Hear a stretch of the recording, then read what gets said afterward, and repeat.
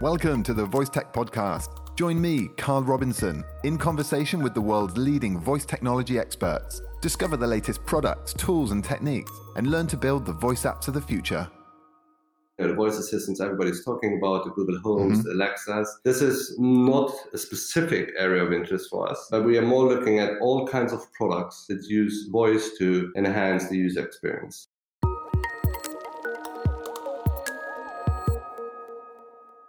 Hello and welcome back to another episode of the Voice Tech Podcast. My name's Carl Robinson and the topic today is investing in voice. Today's episode, recorded on April the 23rd, 2020, contains my conversation with Yannick Oswald, investor at Mangrove Capital Partners.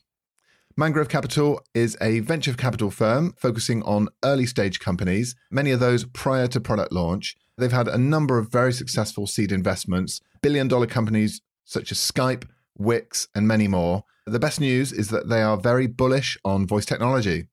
So in this episode, Yannick, first of all, explains why he's so excited about voice technology and the movements he's seen in the space. We do cover the coronavirus crisis, how this has affected funding, consumer behavior, and all the new opportunities that Yannick sees created by this unusual situation.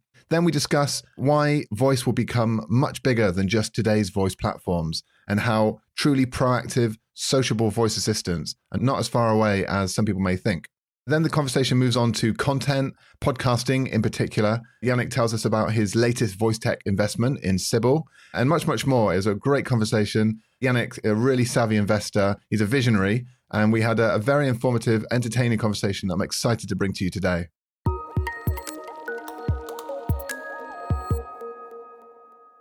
The Score Publishing team are busy preparing to host the fantastic Digital Book World 2020. It's a 3-day event that gathers together the wide world of publishing, from trade to independent, educational to corporate, as well as all the tech companies, of course, including plenty of voice tech. So it's all taking place between Monday, September the 14th and Wednesday, September the 16th, 2020. It's happening in Nashville, Tennessee, on the beautiful campus of Vanderbilt University. Tickets include all the sessions, the workshops, keynotes, and admission to the DBW Awards, as well as 2 passes to DBW Global, which is a worldwide online event. So grab a ticket now at voicetechpodcast.com/digitalbookworld. And to get 30% off the standard ticket price, just enter the code VoiceTechCarl at checkout. Just a quick reminder that full episodes of the Voice Tech Podcast are now only available for a limited time after release. You can get all the full episodes at voicetechpodcast.com/pro. As a Voice Tech Pro, you get your own premium RSS feed from Patreon, which gives you access to the entire back catalogue of episodes, early access to all the new episodes, as well as exclusive interviews and bonus questions, no ads, and high quality sound. Plus, you'll be helping to ensure that I can keep producing more episodes like this one. So if that sounds good to you, head over to voicetechpodcast.com/pro and sign up today. I'm counting on your support.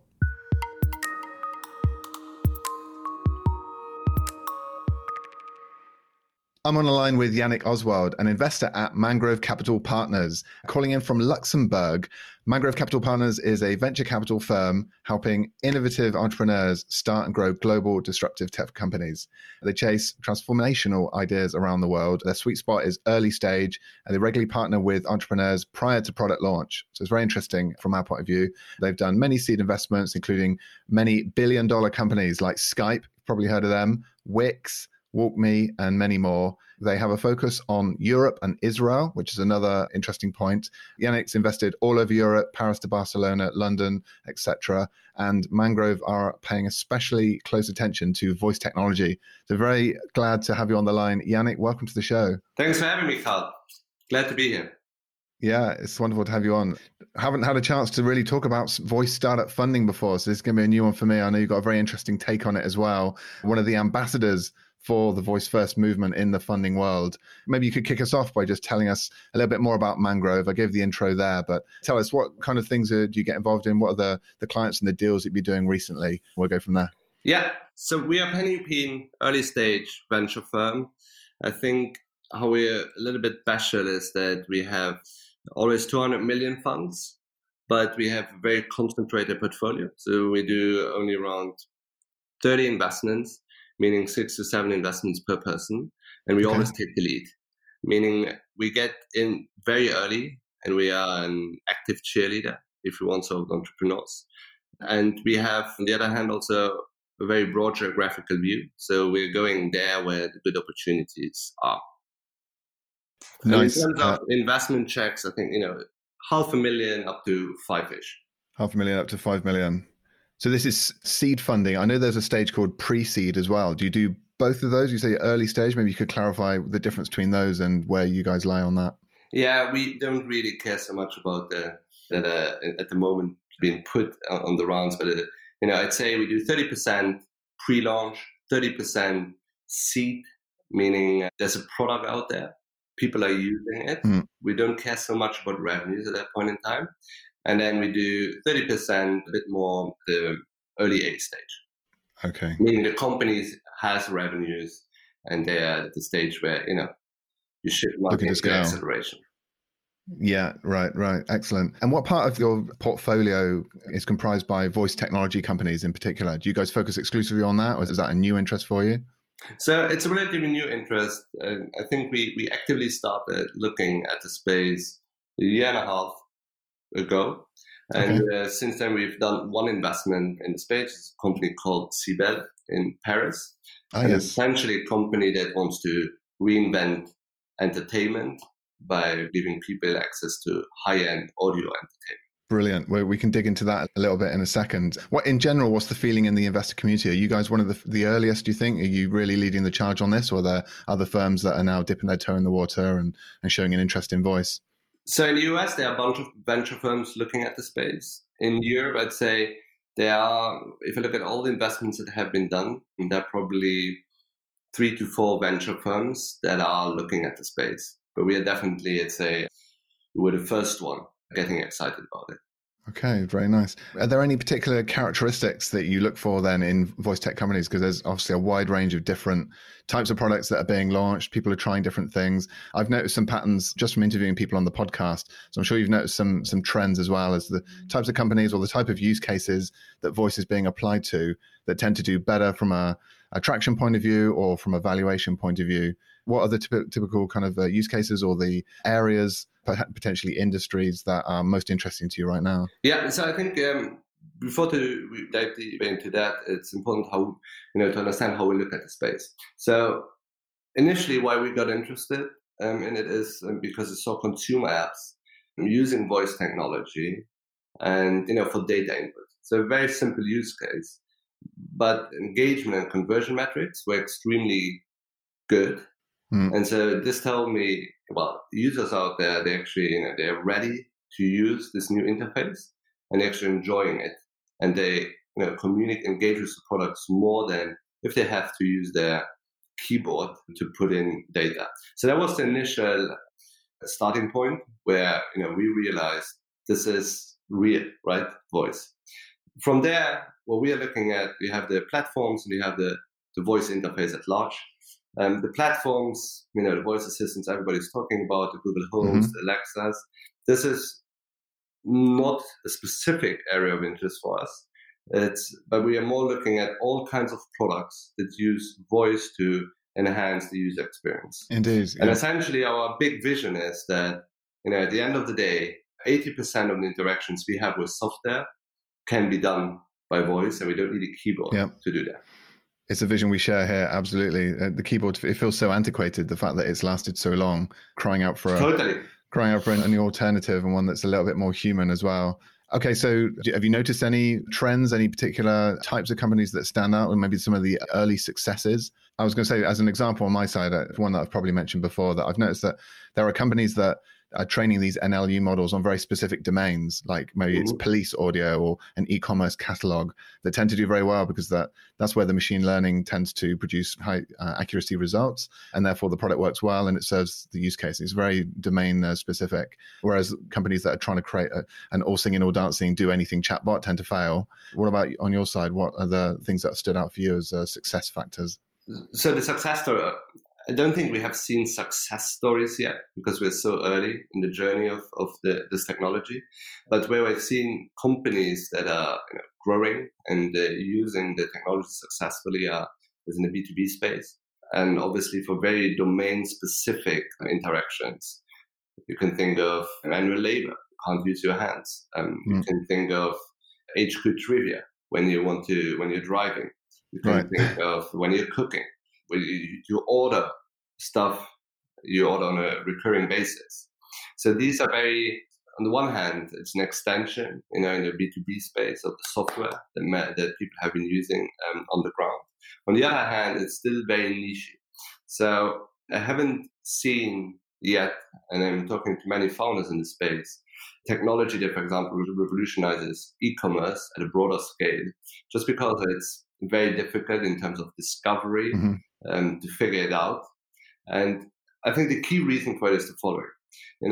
What we believe is that we will have voice-first products out there. So you interact with a voice assistant, or for some stuff still with your screen. But the starting point will be voice interaction.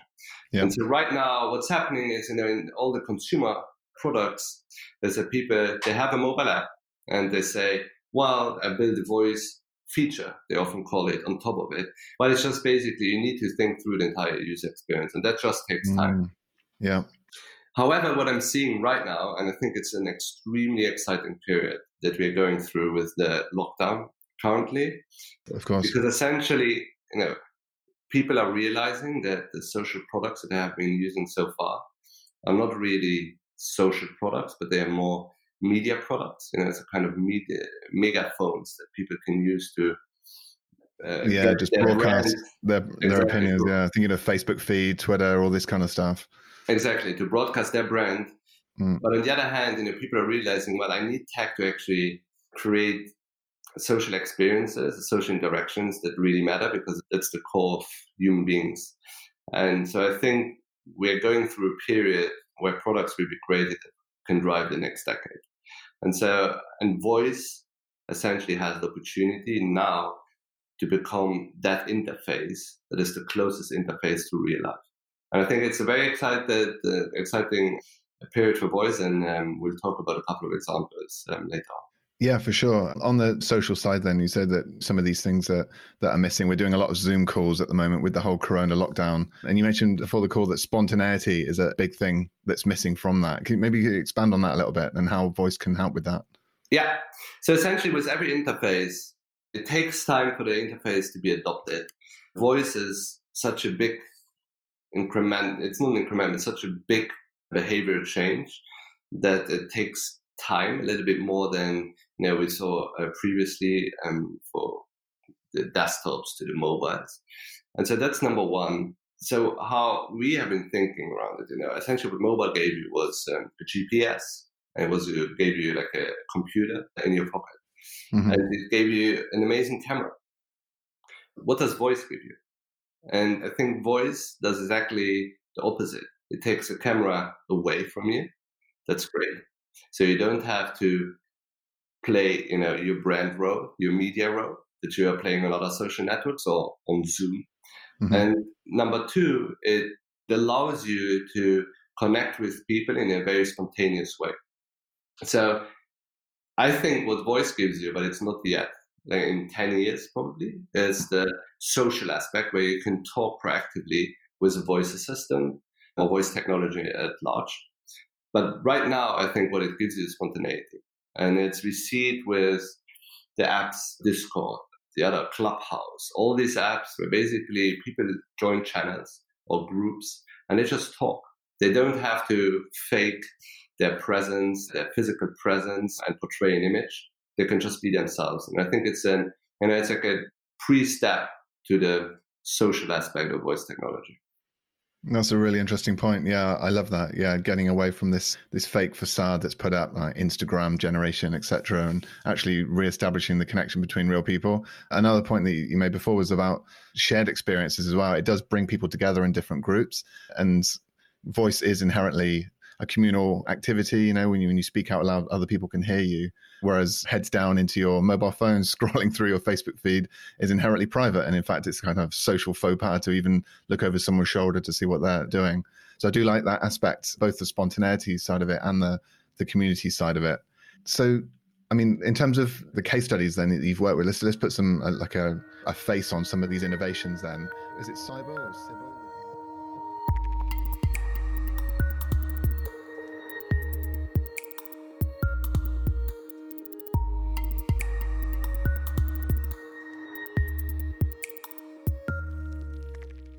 I'm afraid that's the end of this episode's free preview. That's right, full episodes of the VoiceTech podcast are only available for a limited period of time after their release. The full 1-hour episode is available to VoiceTech Pro subscribers, along with all the other episodes we've produced.